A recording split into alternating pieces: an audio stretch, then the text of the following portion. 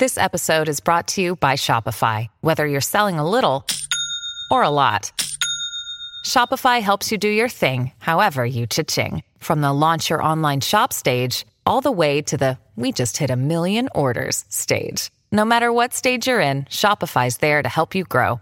Sign up for a $1 per month trial period at shopify.com/special offer, all lowercase. That's shopify.com/special offer.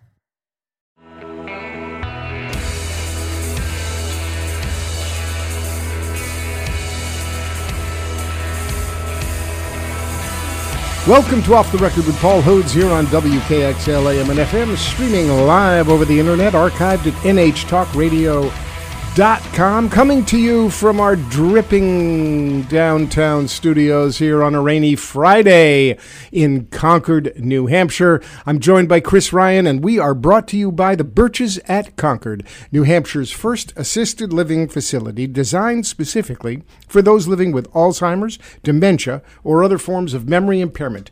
Join a tour, celebrate life at the Birches, call 224-9111. Well, Chris Ryan, it's been an interesting week in politics and the media.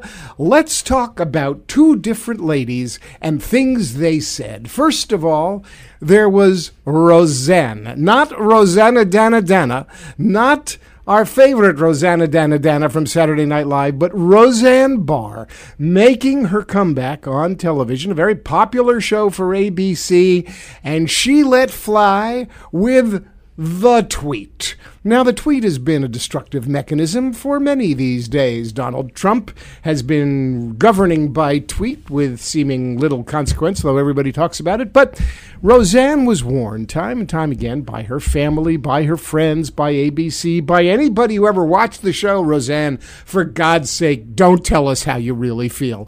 Roseanne, please stop sharing. Roseanne, we just don't care. It's only going to get you in trouble. And in fact, Roseanne let fly with some of those racist aphorisms that only the white supremacists can really own as well as they do. And I guess I put Roseanne in that class, calling Valerie Jarrett a really skilled, experienced businesswoman who was an Obama administration official and advisor, calling her an ape. Now, that's a pretty terrible thing. It's just simply a disgusting, obscene, racist slur, and ABC wasted no time in letting the hammer fall. Gong! You're gone, Roseanne. Goodbye. We don't care about the money. We don't care about the sponsors. We don't care about our viewers. You are gone. Now, what's really interesting is they didn't seem to vacillate. They didn't take very long. They didn't wait. They didn't, she apologized. They didn't care. They just let her have it. Right there, boom, Roseanne is gone. And Donald Trump was unhappy about it. And then in the same week, on the opposite side of the political spectrum, one of my favorites, Samantha Bee, whose show, let's face it, is called Full Frontal, let fly with a full frontal that has gotten her in trouble. Now that's all anybody's really talking about. She called Ivanka Trump a bad name. It's interesting. Like you mentioned what she said, what Roseanne tweeted about Valerie Jarrett. Well, because ape is a three-letter word that's not considered a scatological reference that the FCC would throw me off the air for. But when it comes to Samantha Bee calling Ivanka Trump as they say, the C word is, I just don't go there because I'm mindful of the WKXL license. No, but that's the point. I mean, the point is that words and all of this, it's so crazy. It is crazy because what Roseanne did was a fireable offense. You cannot refer to a human being, I think, period, but in general or specifically a human being of African American descent as she did. And then you have somebody who said something that you can't say on radio without us getting a fine of a significant nature, and that's not okay. But it's well, here's the thing. It's not fireable. Here's the thing. On the one hand, you have a comedian, Samantha Bee, who's got a show that is built on outrage, and her monologues are pretty outrageous, and she goes to the edge, and a lot of people would say over the edge, and calling a woman, having a woman calling a woman, and using that kind of language, who's a comedian, she's doing it publicly, she then apologized, is very different than revealing the deep underbelly of the racism that motivates you. Samantha Bee is paid to do what she did in that instance. That is a understandable thing for. She's not even on a network. She's like on right. She's on HBO, right? Right. That is. Yeah. She is. It is HBO. There's all kinds of. TBS. What's that? I think she's on TBS. TBS. She's on one of them. There's all kinds of bad language that you hear these days on cable television, and certainly that word is a really, it's an impolite thing to say. In other words, she is doing what she is supposed to be doing. And she's doing what she's paid to be doing. Roseanne is paid to be an actress on a show, right. And she is paid to be a part of that show, read her lines, do what she's supposed to do, and her tweet is counter to what they want to represent on that show. And so therefore Roseanne is doing her bosses wrong in this instance, where Samantha Bee, regardless of, obviously she apologized, she was wrong. Right. And the network said, we shouldn't have aired it. It was a mistake, and you shouldn't use that kind of language. And that language is over the edge for a comedian, and comedians go over the edge. I mean, think about Lenny Bruce. He was over the edge all the time when different words meant different things back then. And words have power and words have meaning. One of the really sad things about the Samantha Bee situation is that she really undercut her message, because now all anybody is talking about are the words she used to describe Ivanka, who in the same week that the federal government let 1,500 migrant kids go missing, couldn't find them, and there were pictures of kids in cages. Ivanka Trump was seen cuddling up to her 2-year-old, saying sweet nothings, and in calling her feckless and the bad word, Samantha Bee's message was, hey, Ivanka, we thought that you were going to be some kind of reasonable moderating influence on the Carrot Top Cantaloupe in the White House. I can say Carrot Top Cantaloupe. Those are not 4-letter words. The FCC will allow me to do that. It may be insulting and impolite, but that's what I'm paid for, folks. That's why I'm here. That's why Chris Ryan wants me here, so I can call Donald Trump a Carrot Top Cantaloupe. A little bit of a stretch, and I would be a little stretch. I would be worried once the Gestapo gets well. Put Listen, into place when the brown shirts come, when Donald Trump's, or he's going to send his orange shirts out. He's all of Donald Trump's fascisti will be in orange shirts, but they'll come after Make me. America Great Again. You called our fearless leader a Carrot Top Cantaloupe. We are coming for you. Okay, here I am. Take me away and put me away. But her message was that, listen, you feckless person, Ivanka Trump, you were supposed to bring some sort of sanity. You're married to an Orthodox Jew. You got 2 nice kids. You're supposed to be like a little more moderate than this crazy guy who's your father. And what's she been doing? Nada. Nothing. She travels around the world. She makes a nice show. So Samantha Bee's point is well taken. She used the wrong word. But in all of that... Seriously, though, who thought that she was going to do anything in regards to Donald Trump? I mean, she's his daughter, for crying out loud. He's the golden goose. You don't want to upset the golden goose. Of course not. I mean... And we look at his appearances on Stern through the years and how she just kind of sat there and let him say whatever he wants. And, occasionally when he tried to kiss her in public, she would, move backwards, but other than that, there's been no evidence. Oh, those pictures of him with there's been no evidence to indicate that she's going to be any sort of influence on him. What's going on there? We don't even want to go there. I mean, those pictures are all creepy. Okay, there's something. There was anyway. Moving right along. All I can say is Donald Trump is the golden goose. I just finished an interesting book called Circe, about the goddess Circe, and there's a lot in it about Minos, the king Knossos of Crete, and everything was gold, and it just reminded me of Donald Trump. I mean, he was a savage, and things were not really good then, and his wife, a demigoddess, Pasiphae, a nymph, gave birth to the Minotaur after she slept with the wrong person. person. So, I mean, that whole scene back there with the Greeks was pretty crazy, but there's a lot. Where are we going with this? There's a lot that reminds me Okay. of Donald Trump Okay. and this kind of crazy mythology of Donald Trump as the golden goose. But meanwhile, let's give some credit to Barack Obama, because even at this point in our economy, the unemployment is down, wages have gone up. Donald Trump is taking all the credit for it, and whoever the credit belongs to, that is some good news I think for the American economy. To be fair, they should share the credit at this point in time. I think Okay. perhaps it has more to do with Barack Obama, but I think that Donald Trump being president has had a lot to do with individuals feeling more confident about the economy and so forth, so I don't think there have been any policies per se that have really changed anything. It's been mostly Obama's policies, but Donald Trump being president, his persona, his machismo or so forth has Machismo. been Hello, has been my significant. name is But- Donald Trump, but I these am tariffs, a machismo. the tariffs, the trade war? Yeah, this is not a good idea. The fact It's Trade that War Friday. The Trade War Friday. It's Trade War. Hello, folks. It's Trade War Friday. Today, you can't buy any more German cars. Guess what? BMWs, we're going to roll them down the street and put them in the crusher.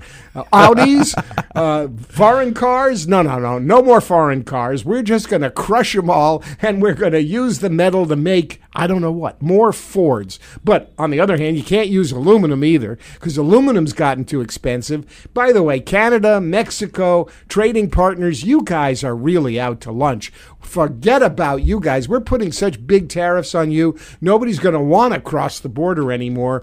Trade war, bring it on. My name is Donald Trump, and I like trade wars because trade wars work for me.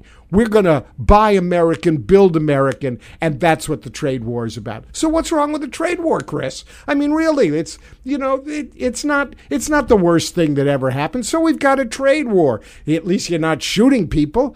You just can't buy anything. So to this date, we talked a couple weeks ago about, and you kind of painted this picture of Trump's policies being, draconian and so forth, and I pushed back on that and said, to this date, Donald Trump has said a lot of crazy things. He has, picked fights with people, and there's been this persona of chaos because of the West Wing. Now, for the first time, there was an actual real policy. Speaking of the West Wing, can you just imagine what the television show The West Wing would be with Donald Trump as the putative star of The West Wing? I don't even want to know. I mean, can you imagine Sarah Huckabee Sanders? Hey, there's Lou D'Alessandro right there. Sarah Huckabee Sanders crawling on all four knees into Trump. What do I say today? Well, tell him anything you want. I mean, the soap opera would just be incredible. We wouldn't learn all that much about politics, though. Anyway, there is a real policy. There is now. Who knows if this will change or if it'll actually come to fruition? But we are the largest importer of steel in the entire world. We do not have the infrastructure in place to build steel. And instead of, having a plan, which may or may not have actually done any good, because I don't think that people are going to be like, oh, let's start making steel, because Donald Trump has decided today on Friday that there's going to be, or in 6 months or a year, that we're going to start imposing these tariffs. I don't think that, individuals would be prudent to base their, building a steel mill is not exactly like putting up a lemonade stand. Yeah, I mean, look, he's put more tariffs on the U.S. allies, the EU, Canada, and Mexico than he has on China. Right. I mean, it seems a little, shall we say, backwards to me. It seems a little counterintuitive. It seems like not what everybody was talking about. He was going after China. I don't get it. What could possibly be the rationale? Because that our allies, the EU, Canada, and Mexico, they're going to do something back. The trade war is on, and it's crazy. Why pick a fight with your allies? Why? Explain it to me. You are the voice of independence and reason. Well, why? He has been complaining about NAFTA for a long period of time. Again, I'm trying to find reason and rationale for this. I'm going to give you a lot of slack here.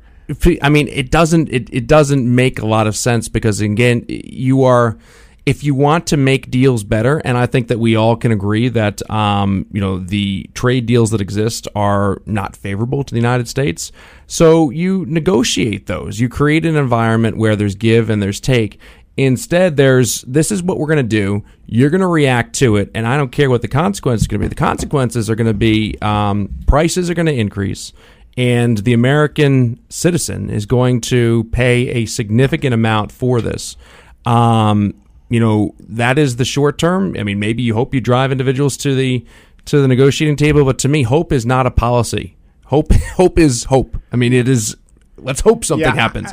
It is not a concrete plan. It is not a solution. I just don't get it. I mean, it's crazy policy with no reason, but that's exactly what you can expect from the Carrot Top Cantaloupe. This is Off the Record with Paul Hodes on WKXL, AM and FM, streaming live over the internet. I'm joined by Chris Ryan for this fabulous segment of insults, and we are brought to you by the Birches at Concord, New Hampshire's first assisted living community, designed specifically for those living with Alzheimer's, dementia, or other forms of memory impairment. Join a tour, celebrate life at the Birches. Call 224-9111. Folks, don't go away. We're going to be back.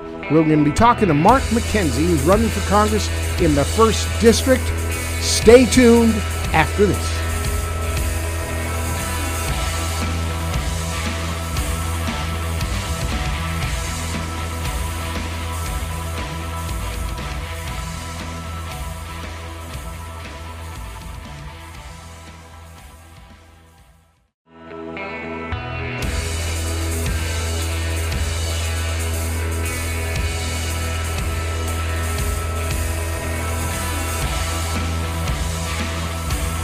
Welcome back. It's Off the Record with Paul Hodes here on WKXL AM and FM, streaming live over the internet and brought to you by the Birches at Concord, New Hampshire's first assisted living facility, designed specifically for those living with Alzheimer's, dementia, or other forms of memory impairment. Join a tour, celebrate life at the Birches. Call 224-9111. Well, I'm very pleased to be joined by Mark McKenzie. I've known Mark a long time, and he's running for the United States Congress, a candidate in the 1st Congressional District in a crowded field.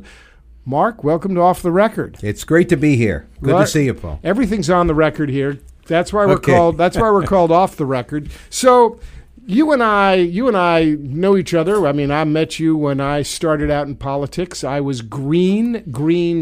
I didn't know anything except that you were very important because you ran the AFL-CIO, and I'm a union member. I'm a proud member of the AFM Local 374 here in Concord. That's right. I maintain my membership because I believe in unions. I believe in working people, and I think they're the backbone of this country. And you taught me a lot. Thank you. You taught me a lot. I mean, I cut my teeth talking to unions. They were generous. They were gracious. They were hospitable to me.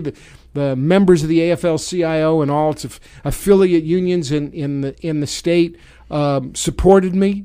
Worked hard for me. It was a great relationship, and you were really critical to that. And it was clear to me that you cared a lot about the issues, about what it took to not, as Donald Trump would say, make America great, but keep America growing and bring back a middle class and support good-paying jobs, real jobs for real people who needed to work. But here we are, 10 years on, and you decided to get into politics yourself. That's right. What possessed you? Well, I ran for state rep, and that's what I currently a state rep from Manchester.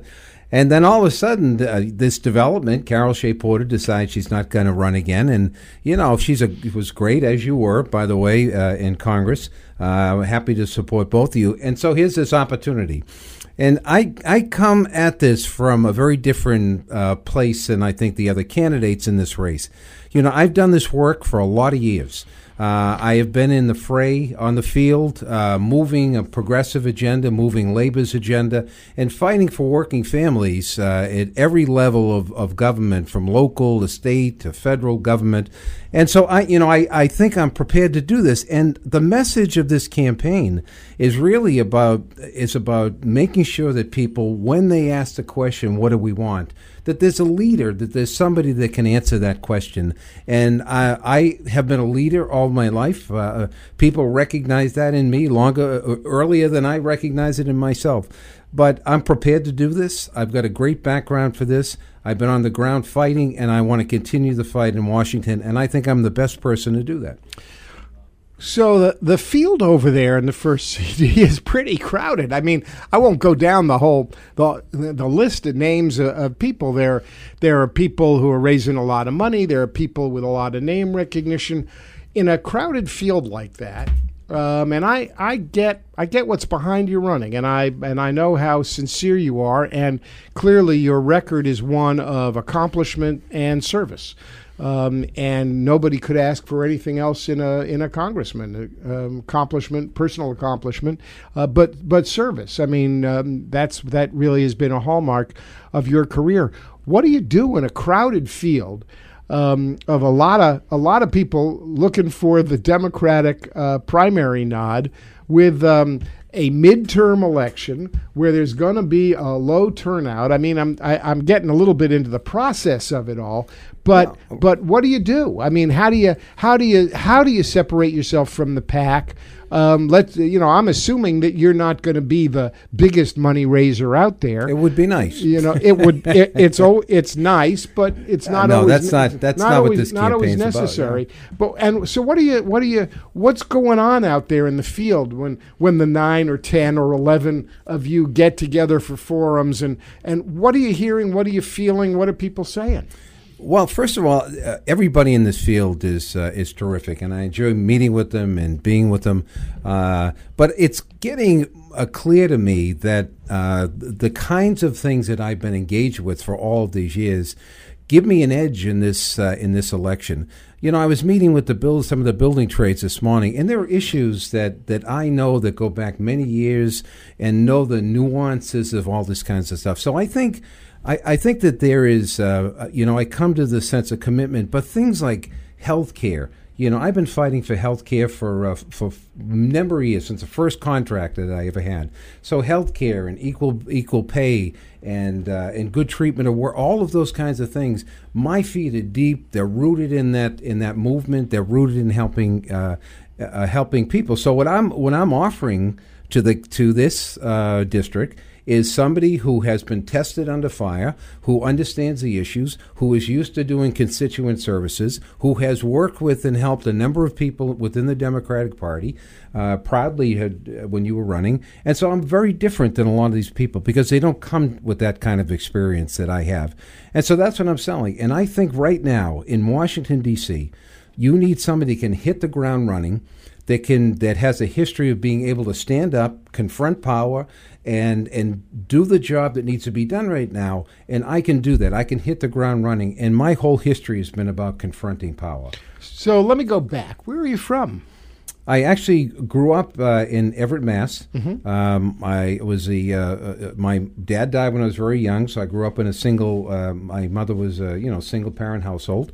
Did she work? She didn't for a number of years. She did as we got a little bit older. She worked, and I learned a lot about what family is and how we take care of each other. Do you have brothers and sisters? I have a brother, an older brother, and a younger sister. Uh-huh. I grew up. I got on the fire department when I was 21 years old. Moved up here. Tried to get on in Massachusetts. I wasn't able to. And I got on. So you came into New Hampshire and got on the fire department. That's right, in Manchester. Manchester is the largest department. That's the one I wanted to get on. Yeah. And I had other opportunities after I was on Manchester to go back, but I decided to stay here. I invested myself in the community. I dug into the work, not only as a firefighter, and I had some success. I retired as a senior captain in Manchester, but I also dug into the work of representing working families. I led a strike in 1978, which took firefighters out for almost 2 weeks. And we did that because we wanted to break the 48-hour work week. And we were able to do that. We almost went to jail as a result of it, but we were able to do it. So that's how I started. That's how I cut my teeth. And people began to ask me to do more stuff. And then, 25 years with the AFL-CIO, the longest-serving president in the United States. So there I was. So I've been in this, deep in this for a long period of time. And I think that's what I offer people. So here's I've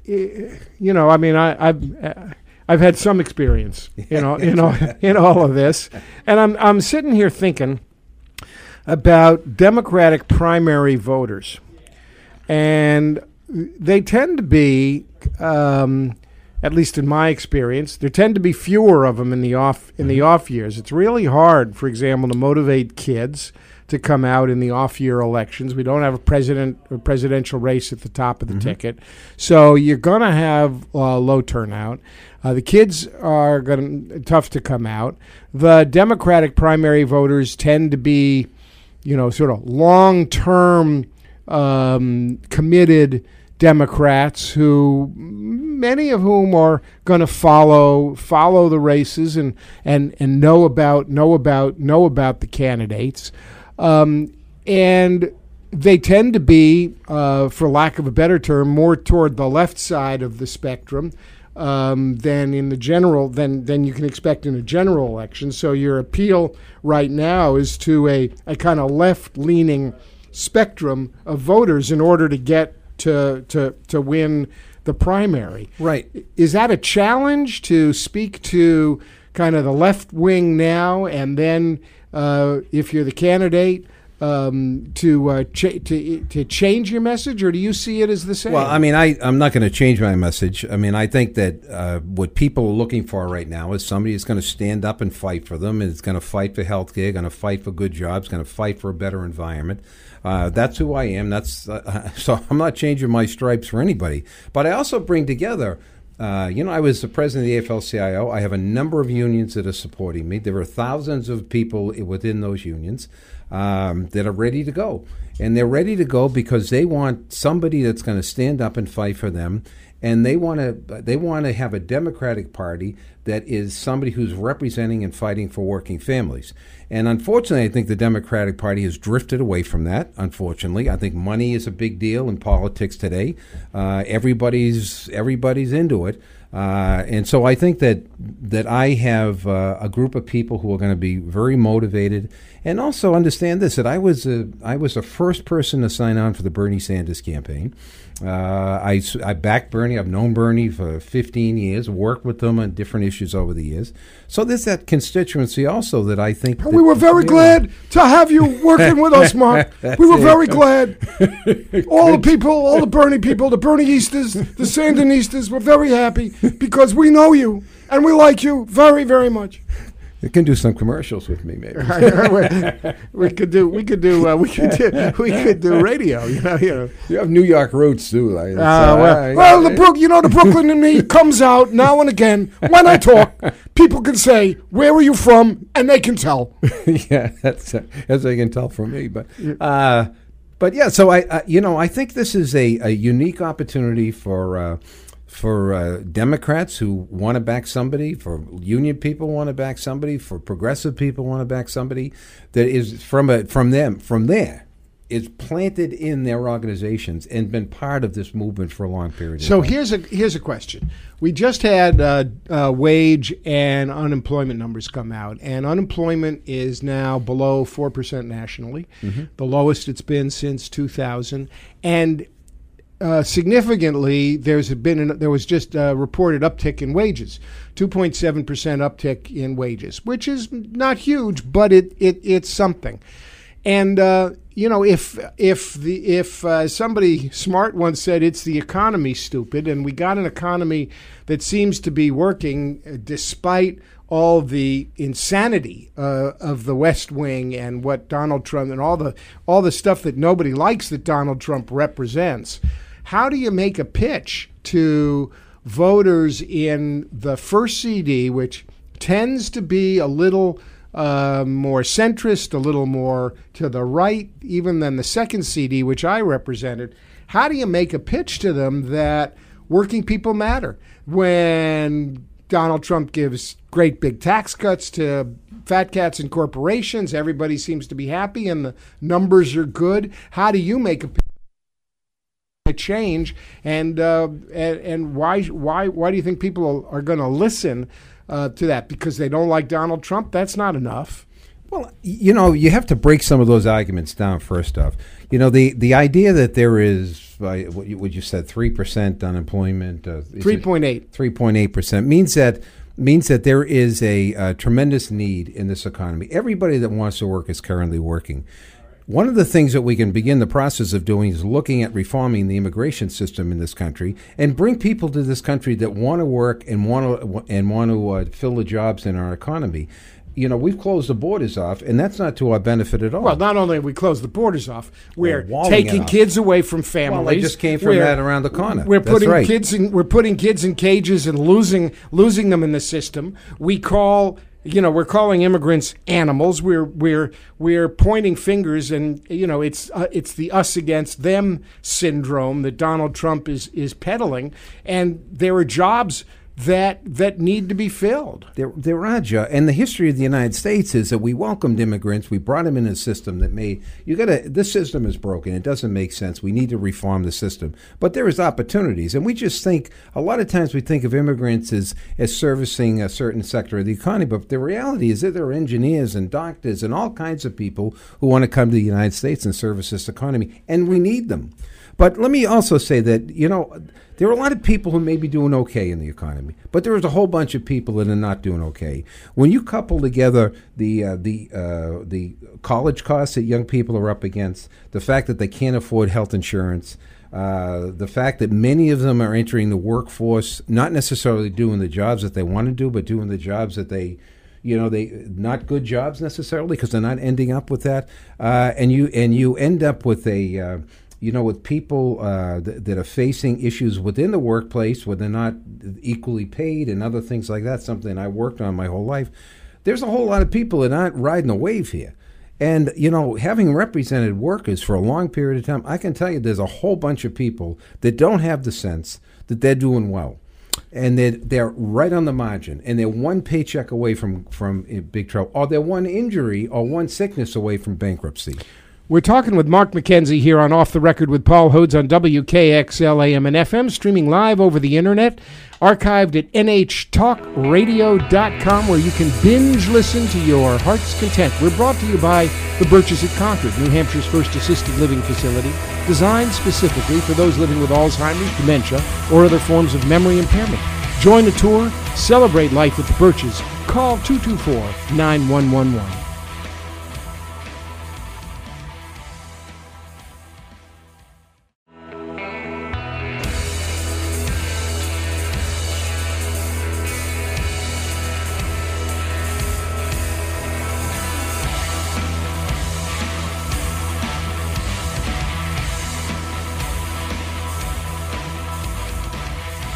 We're back. It's Off the Record with Paul Hodes here on WKXL AM and FM, streaming live at nhtalkradio.com, where we're also archived, coming to you from our cloudy and slightly damp studios here high atop Concord's fabulous Main Street. We're talking with Mark McKenzie, a candidate for the United States Congress in the first CD in New Hampshire. That's, as I say, the right side of the state. I was a proud representative of the left side of the state. And we're brought to you by the Birches at Concord, New Hampshire's first assisted living facility, designed specifically for those living with Alzheimer's, dementia, or other forms of memory impairment. Join a tour. Celebrate life at the Birches. Call 224-9111. Well, Mark, you were talking about the folks who are living on the edge. And it seems to me that despite the good unemployment numbers, despite some good news about wages, we still have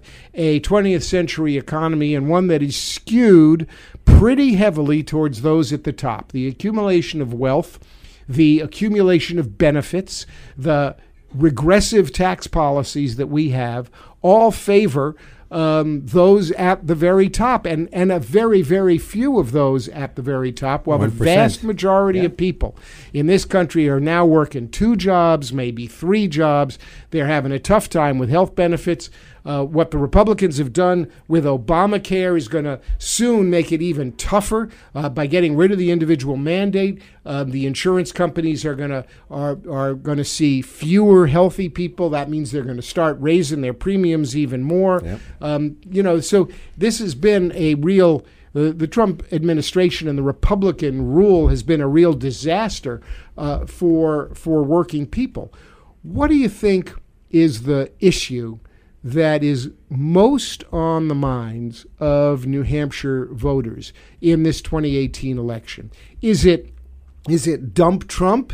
Is it let's get back to balance? Is it well, we're doing okay, so everything's okay? I mean, what are people thinking about? What are you hearing out there? Well, one thing that people are thinking about all the time is something, as I said, I worked on for years, is healthcare. People want to get this issue of healthcare behind them, because it dogs every single part of your life. If you don't have decent health care, then you can't get access to all of these terrific services that are available and the technologies that's available. And plus, people are going broke. The other thing they talk a lot about is income inequality. The idea that people are, that there is this growth of very rich people in this country, and the resources and the money, as you said, is being collected at the top and not necessarily shared. And again, that's reflected in a policy that just tax policy just increases that. So I think that there's a lot of what we can do around those issues, around good tax policy. The other thing people are talking about a lot is the environment. You can't live in New Hampshire and not be concerned about the environment. It's a beautiful state, but the reality is that we're facing things. They're talking about drilling off the coast of New Hampshire. They're talking about blocking good development and good jobs and wind and solar and other things in this state. So people want to come together, and that's one of the things I've done my whole life: bring people together, find solutions to these things. So begin the process of weaning off of fossil fuel and move forward in an economy that is fossil free, but one that does not leave workers behind. So, and that's unfortunately what we end up with a lot of times. Kill this project. The environmentalists say kill a project, and the building trades and other people. Well, where's our work? It struck me when I was in Congress, and it strikes me now that the question of how we produce, distribute, and use energy is, of course, directly related to the environment. I mean, you can't, and it's interesting, people sometimes use those terms interchangeably. They talk about the environment, they're really talking about energy policy, because energy policy these days is what the environment is about. When The Silent Spring was written by Rachel Carson years ago and the EPA began, people were not as aware of the perils of industrial development and greenhouse gases and global warming and climate change. They were more concerned about the pollution, the direct pollution by industry. And when we talked about the environment, we were talking about toxic rivers, toxic streams. The Merrimack River here in Concord was a mess. I mean,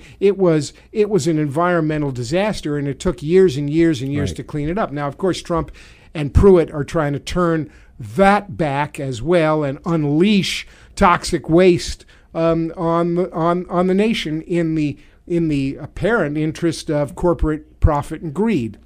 We can't continue that. We can't continue to destroy the world in which we live. Bad news. Now, there's an even, however, bigger and more pressing problem. As the Pentagon recognizes, the chief threat to our national security is global warming and climate change, because what it means for us around the globe is displaced people, environmental disaster, failures of crops, failures of water, and all of that has a direct impact on our national security. And that is directly related to the way the world, both developing and underdeveloped nations, are using fossil fuels, as you say. And so this process of moving gradually but deliberately and as quickly as we can to a world where renewable and sustainable energy, with the technology we have, is made available and ubiquitous and used, it makes common sense. So let me talk to me about your approach to free markets. I mean, why won't the market take? Why does government need to be involved? What's the role of government? Well, before we go on to that, let me just mention there was one other thing that people talk a lot about in the campaign trail, which is the opiate crisis that we face, and also the issue of weapons, of guns. And, in the case of opiates, for instance, I was a firefighter for a long time. I've seen the firefighters are on the front line of the opiate firefighters are on the amount of calls that people are going on to is just it's almost unbelievable that you could go from 12 or 13,000 to 25,000 calls in a place like Manchester, which means you're busy all the time. But that said, I've said this. I think we have to increase the opportunity. We have to first define this as a crisis. This is a national crisis that we're in. This is a public health crisis that we're in. Sink money into give people the best opportunity they can have to get well, and then the idea that that the people who are manufacturing drugs and the doctors who are distributing and the companies should take some responsibility for this. I mean, we have one of the richest CEOs in the United States who has been engaged with opiate drugs for a number of years. He comes up in Summers here, the highest CEO in the United States, paid over the past 10 years. So the companies have some responsibility. Let's get together and do that. And the other thing is a weapon, the idea of guns. And, I would never, the Second Amendment is clear. You have the right to bear arms. And I'm not going to, try to take your guns away or anything like that. But we got to have a conversation. We got to have a conversation, and people who want to have safe schools and want to be safe and want their children to be safe and want their communities to be safe have a right to engage those people who believe that the Second Amendment does not require them to have any kind of conversations whatsoever. So I just want to get those two things out. As a firefighter, I saw firsthand what happens with weapons when they're in the wrong hands. I know it can happen. I've seen it over and over again, and we can do better as a country. And our kids should not go to school and be afraid to be there. And parents worry every day of the week. So let's get together. Let's start this conversation. And most importantly, let's get money out of politics, because it's the NRA and other people like that who are flooding the market just tremendous money, and you face that. The NRA is simply a trade association for gun manufacturers. Exactly. And they have done a brainwashing job on the American public. They have I'd like to go after them for a criminal conspiracy, because they have peddled death is what they have done. And, we have in New Hampshire a strong and wonderful history of hunting and generally responsible gun ownership. I mean, New Hampshire is not one of those places where we have, and I hope we never will, suffer one of these terrible incidents. I mean, we've had our incidents over time, but nothing like what we've seen recently in our schools and in our offices and with other people. But there are too many guns in the United States overall, right? On the streets of this country, just too many guns. Look, it's a multifaceted problem. It's a social problem. It's a political problem. It's the way people think about things is a problem, and then there's a terrible thing happening. It's clear to me, at any rate, with our teenage boys who apparently are isolated, alone, and are turning to guns for revenge or vengeance against. We've got it's a multifaceted problem. As you say, the conversation has to be very broad, and with opiates too. Let me just go back to this question of energy. Sure. Why isn't the energy crisis an opportunity to create jobs that propels a new middle class and makes America the biggest exporter of clean energy and clean energy jobs and products in the world. Why not? Well, first of Somebody all, tell me, why not? I absolutely agree, but the energy companies, I'm in favor of carbon tax. I'm the idea that you basically take the incentive out of this thing, and it gets increasingly more expensive to be involved in the fossil fuels. I think America wants this. I think America wants a clean energy economy. But again, if we could put a man on the moon, why can't we get the energy issue under control with the sense of money, entrepreneurial innovation? All it lacks for is leadership. That's right, and you got to get the money out of politics, because Paul, better than I do, that they have a tremendous influence. The energy companies, the pharmaceutical companies. Okay, well, let's speak about money. Are you going to be able to stand up to the Democratic leadership in Congress? Because with great respect for people I love and worked with, my perspective is that there's a lot of problems at the top of the Democratic Party, and something needs to change there. So are you going to put Nancy Pelosi back in charge, or are you going to be one of those people who says it's time for a change? Well, I think what I'm going to do right now is to try to get elected to Congress, and not take the next step about discussing Nancy Pelosi. I will say, though, that Nancy Pelosi, the history, she has helped a lot of Democrats, raised a lot of money. But I think, my focus with Bernie Sanders was the Democratic Party is broke. And they don't have a message that they can sell. And if they don't have a message and they can't define it, then they're not going to win elections. And I've gone to every state committee, every town committee, and I said, I tell you what, the next time I come back, I want you to have 26 words, your elevator speech, for what the Democratic Party stands for. And we'll see if they do it.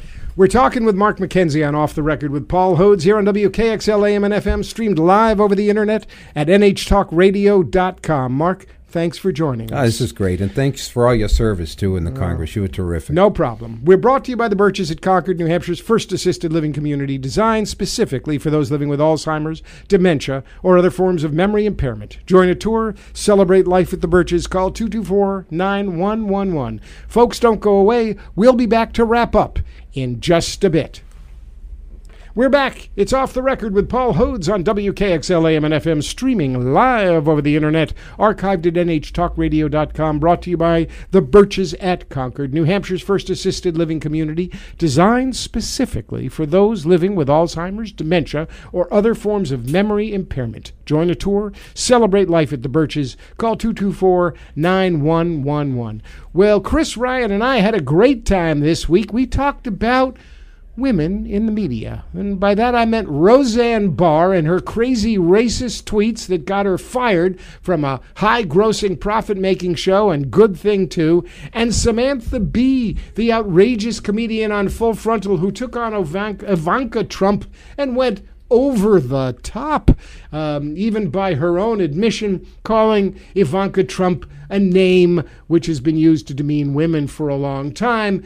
Samantha Bee got a lot of grief for it, but one's a comedian commenting on politics, and the other is exposing the deep underbelly of racism that has no place in this country. And we had a great conversation with Mark McKenzie, a knowledgeable, skilled, experienced, passionate candidate for the United States Congress in the first CD. Mark was a long-time head of the AFL-CIO. He knows about working families, and he knows the issues that people care about in New Hampshire. We'll see how he does in the primary. This is Off the Record with Paul Hodes on WKXL AM and FM, streamed live at nhtalkradio.com, brought to you by the Birches at Concord. Thanks to our great sponsor. Thanks to all of you for listening. You can binge listen at nhtalkradio.com. We'll be back next week with more Off the Record with Paul Hodes.